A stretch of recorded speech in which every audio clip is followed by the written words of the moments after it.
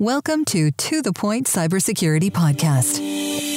Each week, join Eric Trexler and Rachel Lyon to explore the latest in global cybersecurity news, trending topics, and industry transformation initiatives impacting governments, enterprises, and our way of life. Now, let's get to the point. Hey everyone, welcome to the Point Podcast, episode 121. I'm Rachel Lyon, here today with host Eric Trexler. Good afternoon, Eric. Good afternoon, Rachel. We're at 121. Where did the time go? It's flying by. And we've got Dr. Margaret Cunningham on today. She was here back in October 2019 for episode 49 and 48. And by the way, if anyone hasn't listened to that, push pause, go bookmark it, and make sure you listen to it because it's amazing. Talking about the anatomy of a human breach. And we're going to, I think, do a little jumping off point from that discussion and fast forward 2 years and look at this crazy world we're in today. And, you know, how are we dealing? Margaret, what are you a doctor of? Yeah. So I have a PhD in applied experimental psychology, which is basically, I'm a professional at measuring human stuff. But it's more than that, because the applied part of that degree means I'm really good at measuring human stuff in the real world versus in a laboratory, which is a completely different story. So, okay, sounds a little more complex than my marketing degree, Rachel. But this is what's so fascinating, because you've done this for the Department of Homeland Security, right? And then you've come over here into the cybersecurity world, and we were talking a little bit, I think last week, are you now a cyber psychologist? I mean, is that like a thing now, or? Rachel, I get called a lot of different names. I feel like we could use a few hundred of those. So, it's funny because I've had a lot of different job titles because it's a very niche field. And I actually came from more of a physical security and technology integration background. With Homeland Security, I was supporting the human systems integration branch, and that's a mouthful, but it's a little bit different. But now I'm applying that same tool set to the cybersecurity domain. I'm fascinated by this. I think with everything that has been going on the past couple of decades in cybersecurity, we need to change it up, and looking at it differently is so important. Yeah, it's kind of remarkable because I find myself laughing a lot because I think one of my best skills is writing. So in absence of all of my technical skills, it's being able to communicate my findings, talk to different types of engineers and software developers and security folks, and make those connections, put it on paper, and help people see the vision. And it's not something that we think about very often.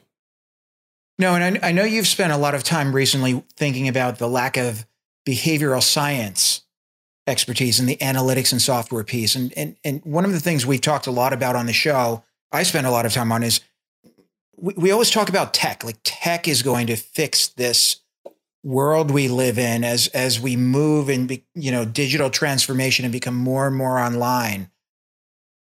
But we're not injecting a lot of behavioral science into the tech, even if the tech were to fix some of these massive problems we have.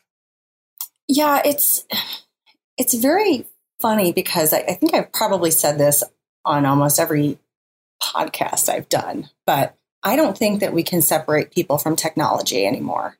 No matter what your job is, you're touching technology. So it's not like it's this unique corner of the universe that is special. It's actually everywhere, all day, personal life, professional life. And by ignoring the behavioral impact and also some of the design things that we need to think about, we're not doing a very good job. So I'm going to go off on a, I don't know if it's a tangent or just a line of thinking. To me, it's almost like separating HR from the workforce. You just can't do it. Like it's a societal thing at this point with technology. It's just kind of built in the way we interact with one another, interact at work with systems. It's almost got to be, everybody has to have some level of capability, awareness, and know what they're doing in tech.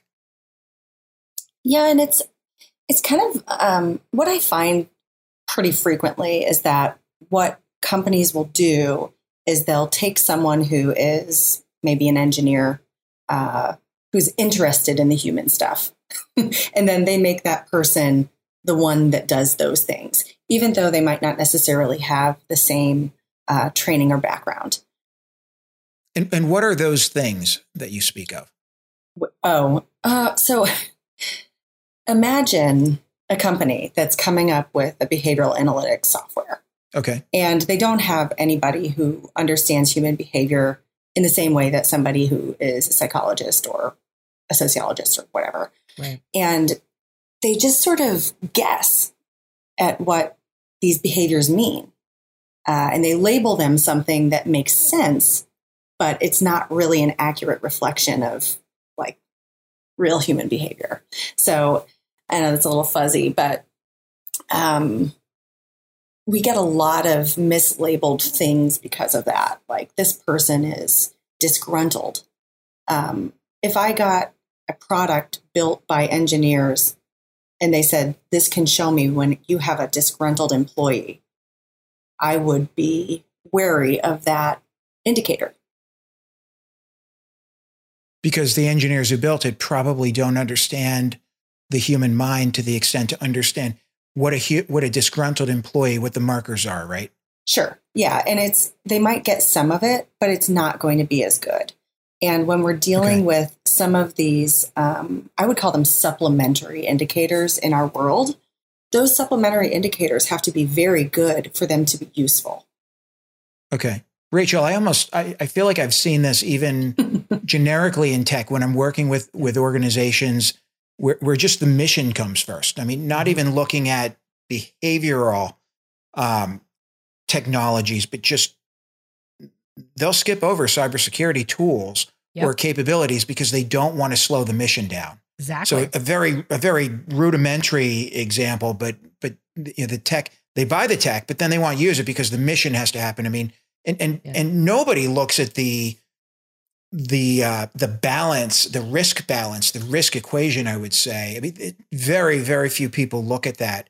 And even when they understand it and study it and they say, okay, this is a conscious decision of what I'm going to do with this technology, how we're going to implement it. You know, pick something as simple as like DLP. We'll just monitor. We want blocked because we can't stop the general's email. Yeah. They'll talk about it. But the second there's a problem, they shut the whole thing down because human behavior says we can't be impacting the mission. That's a great point. And I love that you brought up risk because Margaret, you had mentioned this earlier too about, calculating risk, right? And getting to a point where you're like, okay, this is risky, but then what do you do about it? Like, I thought that was a really fascinating point. Yeah, it's really funny because you think about what it means to not really cross the line, but come right up to it. So, this seems very suspect. This doesn't seem quite right, but I'm not confident that I can make any sort of decision or act on it because the rules aren't there. And in our world, we're very, like dichotomous. It's good or it's bad. There's not enough of that nuance. And organizations aren't necessarily prepared to deal with that person who's coming right up to the boundary. Well, we see this in the government all the time, right? It's very black and white. You can do this, you can't do this. Well, what if I need to, look, the regulation says you can do this, you can't do this. And they implement technology that way, or they don't because of that. It's really interesting. Yeah, Eric, you're probably really familiar with shall statements and that you shall do this. And it's written into so many government documents. And there's always, if you've been on the other end of developing these documents, it's should I use should or shall? And it really is baked in from the very beginning, even for, an RFI, right? It's very rigid. That's how it's built. Well, the whole bureaucracy, not that it's bad or good, not a judgment statement here, but the whole bureaucracy is built that way, right? Everything is written down. I remember when I was in the Army, there was a manual for everything. What color ink can you use? What if I use gray? Well, gray wasn't an option. Like, what do you do? So I get it when you get to InfoSec tools cybersecurity tools. And I think one of the outcomes we see is people buy a lot of tools because low risk. I'm going to buy these tools, but they don't, Rachel, as you were saying, we were talking about risk. They don't necessarily think about risk and what they're trying to accomplish. Right. They think more in the terms of what tools do, and does that map to what I need? And can I put that up on my, on my list of things accomplished so I can move on to the next level? But did you really make that agency, make that organization, that company on the commercial side a safer place to work? Right. Well, did you protect the information better, the IP? And to Margaret's point, you've made this in the past as well. If you look across the department and you see all of these, the majority of people using this workaround, hey, maybe we actually need to go back as the agency, and rethink how we deliver these things. If everyone is obviously needing them, but we're not giving it to them. So there's tiny crimes, as you like to say, sometimes. Yeah. I mean, it's like, Eric, you're saying we just keep buying stuff. Yeah. And we're saying, okay, well, this one is to deal with this problem. And it's like whack-a-mole, but like technology stack. And the hope is that with all this different stuff, people will fall in line, and that's going to make the difference. And everyone's going to stay in their little lane and follow the rules. But the reality is, when we have more and more stuff layered on, we just get way more creative. And that's what I love about people. They're resilient. They're creative. They have so many different ways to get around things. But when you make people very, very creative by layering all this stuff on top of them, the only thing you manage to do is lose complete visibility. So I know you're not a clinical psychologist, because I wish you were. We'd have much deeper conversations about this type of thing. But we've been doing this in InfoSec for decades. The adversary clearly has an asymmetric advantage over the defender, right? For all the reasons, right? There are no silver bullets. The adversary only has to be right once. They get as many attempts as they want, et cetera, et cetera, et cetera. At what point does human psychology, Margaret, say, we've got to change the rules of this game. We've got to change things up. We can't just keep doing the same old, somebody puts a 0 day out and we create some tool set, or we create some, capability essentially to deal with it, because the next day another 0 day comes out or another technique comes out.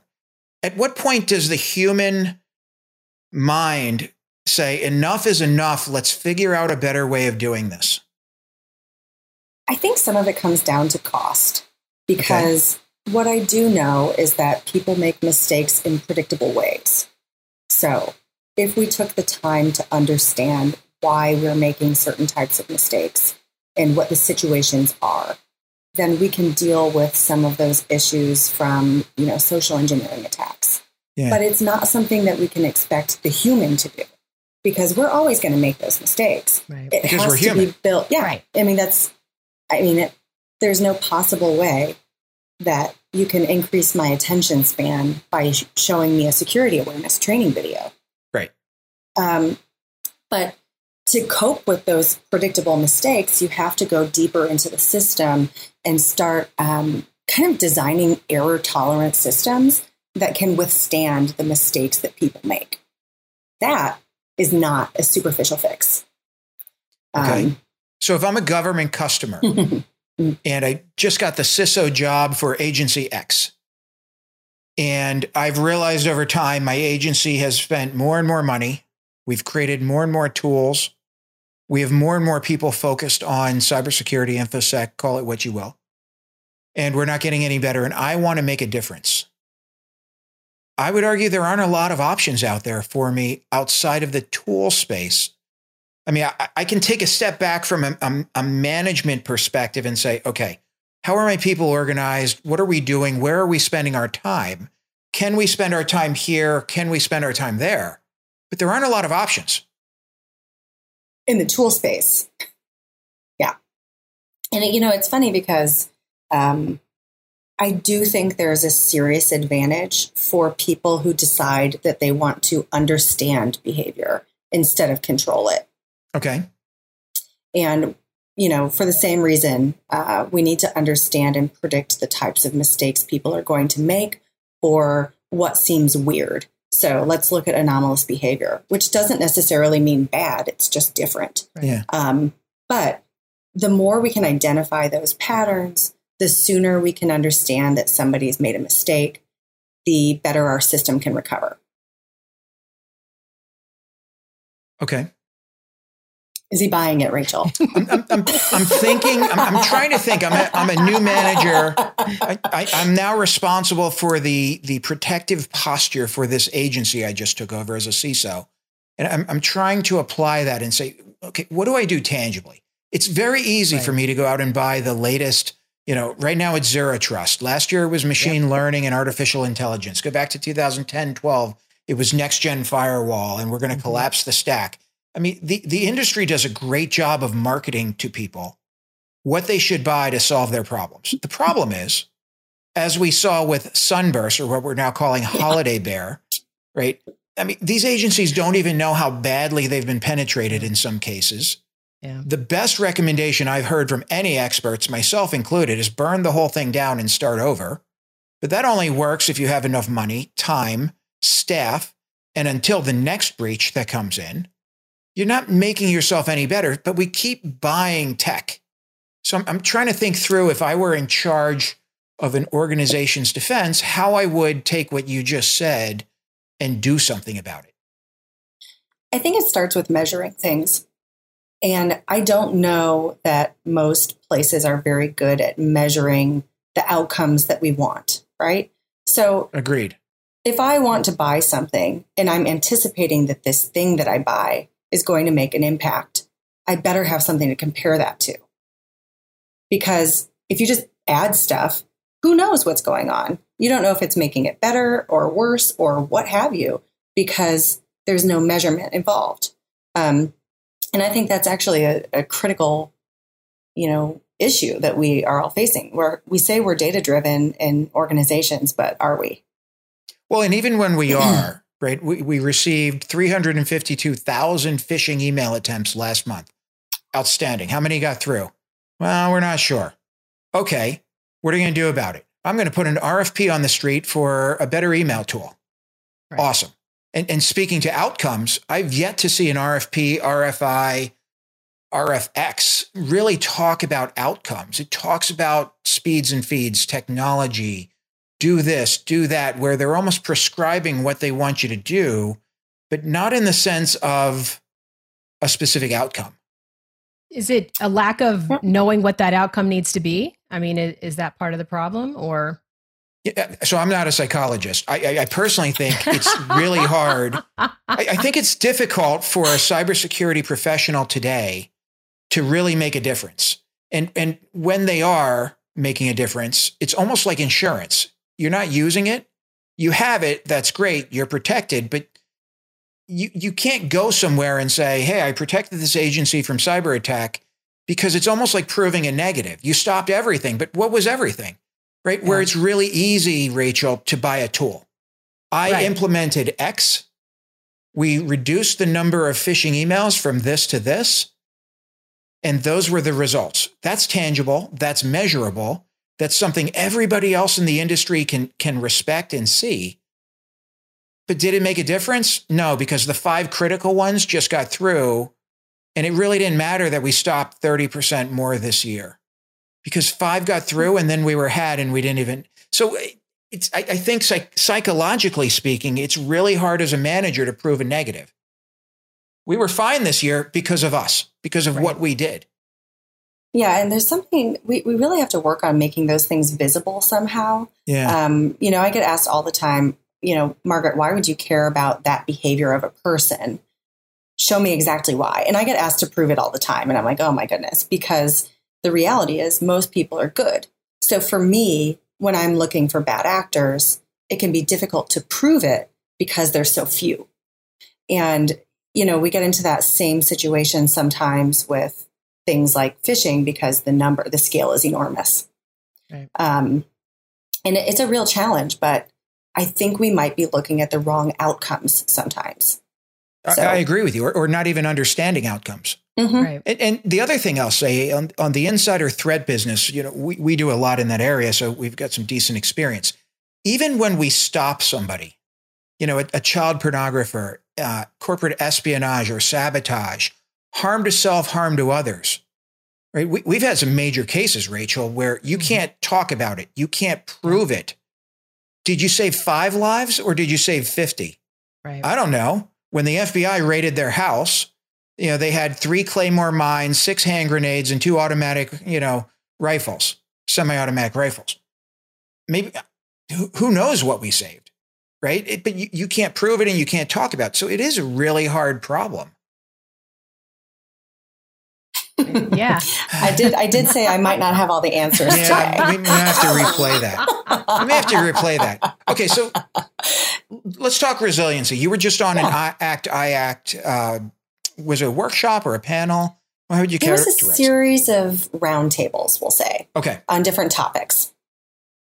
And I was on the workforce panel. And then when the report came out last week, I sat down with a few other folks and talked through some of the results. I think we touched quite a bit on, innovation and what innovation means for the government, especially in light of the pandemic. And what did you hear? Like, what was the result set from that? Well, it's funny because it seems like there is some sense of innovation and change because it was forced. Right. So, we had to do these things to because keep of COVID the lights on. Oh, yeah. Okay. I mean, so the workforce had to shift dramatically. Yeah. Right. And so there's this sense of, yay, we innovated, we did this, we've had some success, and a little bit of looming fear that when this is over, we're going to revert back to normal. Exactly. Yeah. Fall back into other habits, right? Yeah. Yeah. But what you're saying is we'll shut down all the web access, the VPNs, things like that, and we'll go back to the office, working from the corporate office and data centers and everything else? Yeah. I don't buy that. And, and I don't really buy it either, but I do think that there are some pockets of people who would love to have that because it is potentially what they've been doing for 25 years or so. Yeah. Mm-hmm. And I know you've spoken on the innovation of the workforce quite a bit. It's comfortable. So I get why they would go back to that. But I think there will be an equal number that like working from wherever. Mm-hmm. They like the greater accessibility that COVID provided to them. And candidly, they don't really think about security in most cases. So they assume it's going to be there or it's taken care of by somebody else, I think. Yeah. Yeah. And there's an additional benefit because I lived in DC for a long time. Mm-hmm. I'm in Texas now. A lot of these cities are really expensive and we can expand our workforce dramatically to people who have varied skill sets or even very specific technology related skill sets when we couldn't do that before. And I think that's, really, really wonderful. So as a hiring manager, one of the things that should have come out of this is my hiring pool is now increased significantly. I can pull somebody from Fargo, North Dakota. Yep. If they have the right skill set and I can provide them with capability to connect. Mm-hmm. And they can go on vacation to Tampa, Florida if they want to, and they can still work, and that works great. Yeah, and there's not really a good reason to not do it, except for if it interferes with the department's mission, for instance, or if the cost is extreme. And on that, I don't really know because I don't have a deep understanding of how much it costs to do it differently. But I do think there's a major shift coming. Yeah. Okay, so you talk about a gatekeeping culture or reputation in InfoSec. Give us a little more on that one. And I don't think it's as bad as it used to be, although I'm still relatively new. Okay. But, there is a history of being less friendly for women sometimes. Yeah, agreed. As it is in STEM in general. Sure. And a lot of people know each other. Mm-hmm. So if you're not necessarily in that group or in the clique per se, and you're joining as an outsider, it can be difficult to get included. it's challenging. I think it's pretty common in technology fields, but I do think that security has sort of a club mentality, and it's, I don't know, when you see it. I don't. Rachel's laughing because I think she might understand. Yeah. No, I love this topic though, because it kind of gets to what we talk a lot about, the work skills gaps, but also diversity in cyber. Because it has been this kind of insulated thing for so long. And to your point, as we start opening the aperture and understanding behavior and coming at cyber from a very different lens because we have to, then you start bringing in, you had this great blog that was talking about like philosophy or linguistics, you know what I mean? Or anthropology, but it's so smart because when you look at like social media domains, right? And disinformation and how people react to, things that trigger their belief system, those are very important things to understand as we look at how do we address cyber ahead. Yeah. And I mean, really, if you're coming into this world and you're like, you know what, I understand the difference in language between bots and real people. That's really, really cool and very relevant for security.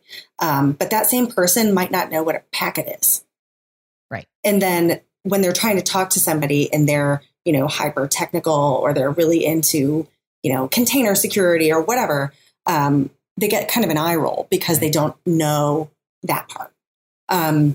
And it's not everywhere, but it does happen. I fully agree with you. I would not argue that at all. I do think it's gotten better over the last decade plus. We've seen a lot more. I mean, just the sheer number of jobs and the amount of opportunity in the space requires us to pull from outside of those tight select communities, and I think make us better. Yeah, and I can't be an expert in everything. I am never going to understand malware, for instance, in any sort of. No, I don't. Exactly. Because I know somebody who understands malware. Yes. And I can be like, hey, and I think that we really need to start doing that better and recognizing what we don't know. And that sort of ability to ask questions or say, hey, I'm not quite sure what you mean by that, and clarifying and finding other experts to work with. I think that's going to make a huge difference. I've heard you say before, experience is valuable, but fresh eyes are also valuable. And I think that's a really, really pertinent statement to this conversation. The experienced eyes, if you will, haven't made this problem any better over time. Right. Right. I mean, we're getting worse and worse here. So it's time for a fresh view, in my opinion. We've got to look at this problem differently.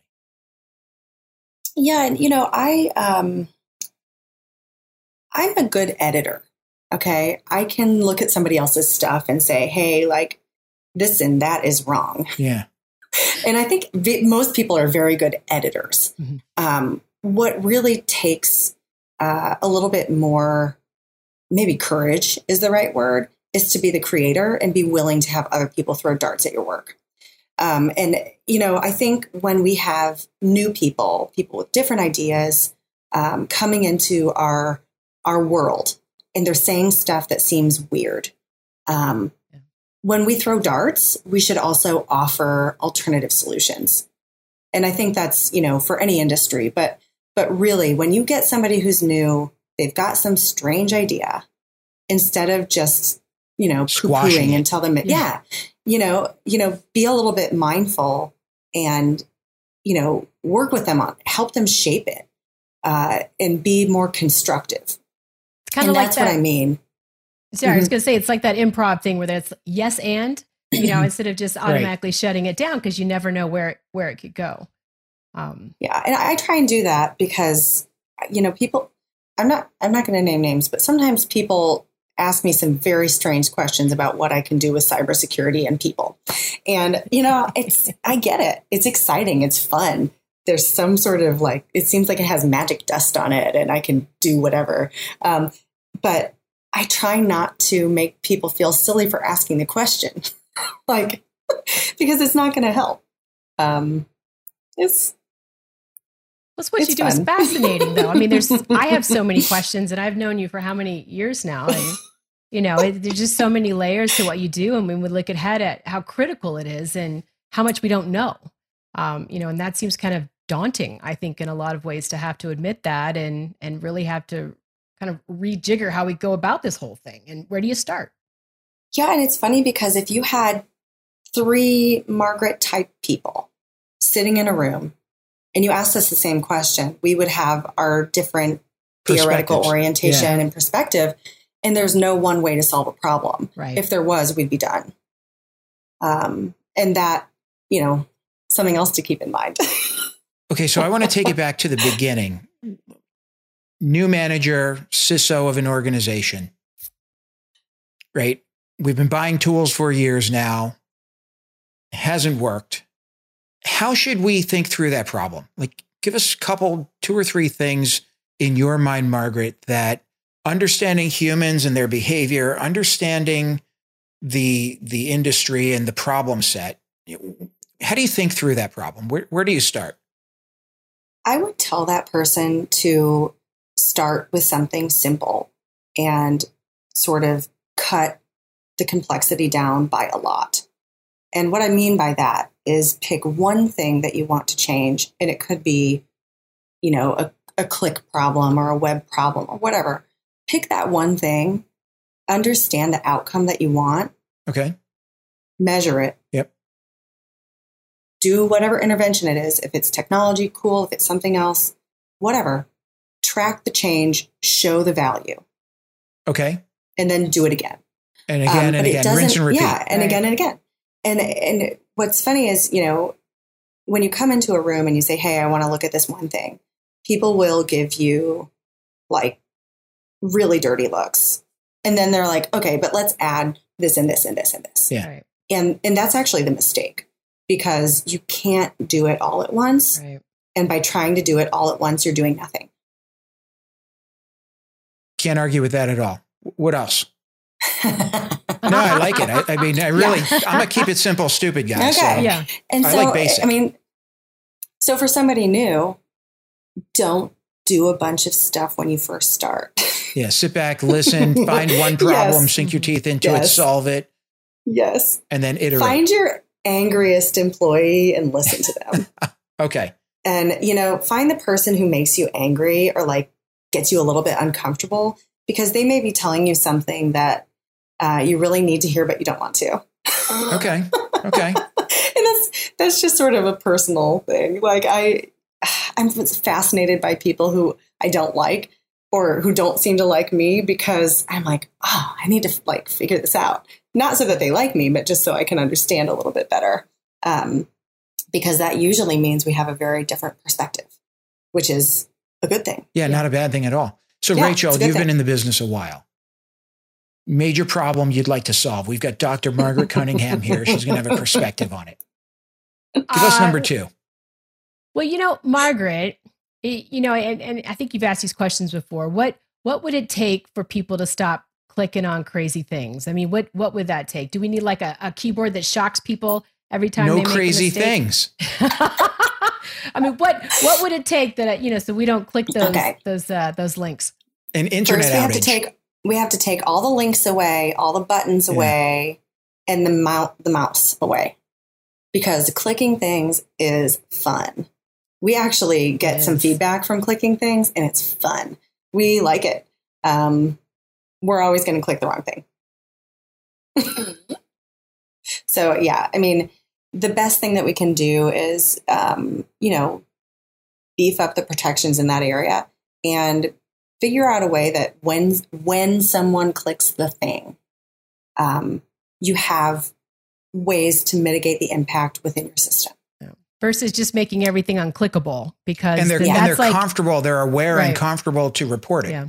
I don't know, episode 48, 49, when we had Erica on, Rachel as the co-host, we talked about, she clicked on this link. She knew it was bad. They sent something out. She never reported it. I shamed her into reporting it. There was a lot of shame in that episode. There was. I actually felt bad as I listened to it in preparation for today. But I think you said at least the company didn't go out of business, right? I mean, that was the good thing of it. But I was watching CBS 60 Minutes, and they were talking about the Sunburst breach and how FireEye figured out that solar winds was the attack vector that got into FireEye to steal the red team tools. And it was an employee in IT who had noticed an employee had 2 cell phones set up, according to Kevin Mandia, 2 cell phones, and the story, 2 cell phones set up for his 2-factor authentication, which I think he didn't really say it, but my suspicion is that was against policy. Somebody in IT contacted them. The employee said, no, I only have 1 cell phone. And they started diving into the problem with some of the best IR people in the world, and they traced it back. But it was the psychology of that IT person, that inquisitiveness. Right. Who knows what their background was, Margaret? I mean, they could have been coming from anywhere, but that's what solved that problem and broke that open, which I thought was fascinating. Yeah, it's just what people say and what they don't say, what they're willing to share, what's the truth, how easy it is to get information out of people. Those are all really important to our world. And, we don't think about it very often. And one of the reasons why is it's very difficult. And right. I'm sitting here saying, we're always going to click. We're always going to tell. We're always going to do this.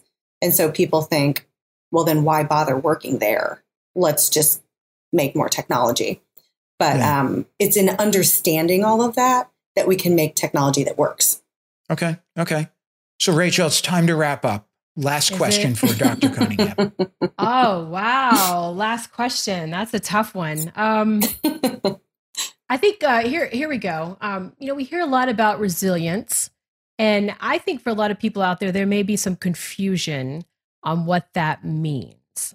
So since you've been on a lot of panels and discussion boards about resilience, I would love to hear your perspective on what that means today.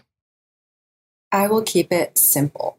I think that resilience is the ability to adapt to change, successfully adapt to change. Interesting. Okay. I like it. And I know that is different from like technology being resilient to things and not failing.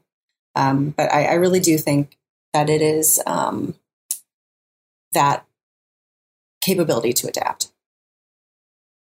I like that. Yeah. I really do. I think a lot of people would talk about technology all day long, but it's so much more than technology. Not my area. Yeah. I mean, you saw with like NotPetya in the Ukraine, right? Yeah. Technology went away, yet the Ukraine was able to get back online. The people were resilient. They adapted to the tech going away. They got the power online. The society started to function again. I would say they were very resilient, and it wasn't about tech once it went away. No, and I would even argue that the people in your organization reflect the resiliency of your actual organization. So it's not separate. So when your organization can withstand change and adapt, your people are better at adapting and dealing with that change. And in turn, because the people are doing a good job, because they have, an organization that's capable of doing it, it's a positive feedback loop. But when the organization fails, the people are set up to fail. And then when the people fail, other direction. Margaret, you always open my mind. Love having you on the show. I love being these here. Topics. It's so much better than talking about speeds and feeds or the number of data packets we can inspect. It's the direction I think the industry needs to go in. Yeah. Really understanding people. So thank you for your time. Yeah, you're welcome. And I'm always happy to talk. And Rachel, Eric, it's been a pleasure. All right, everybody. Have a great week. This has been To The Point. Thanks, everybody. Take care. Thanks for joining us on the To The Point Cybersecurity Podcast, brought to you by ForcePoint. For more information and show notes from today's episode, please visit www.forcepoint.com/govpodcast. And don't forget to subscribe and leave a review on Apple Podcasts or Google Podcasts.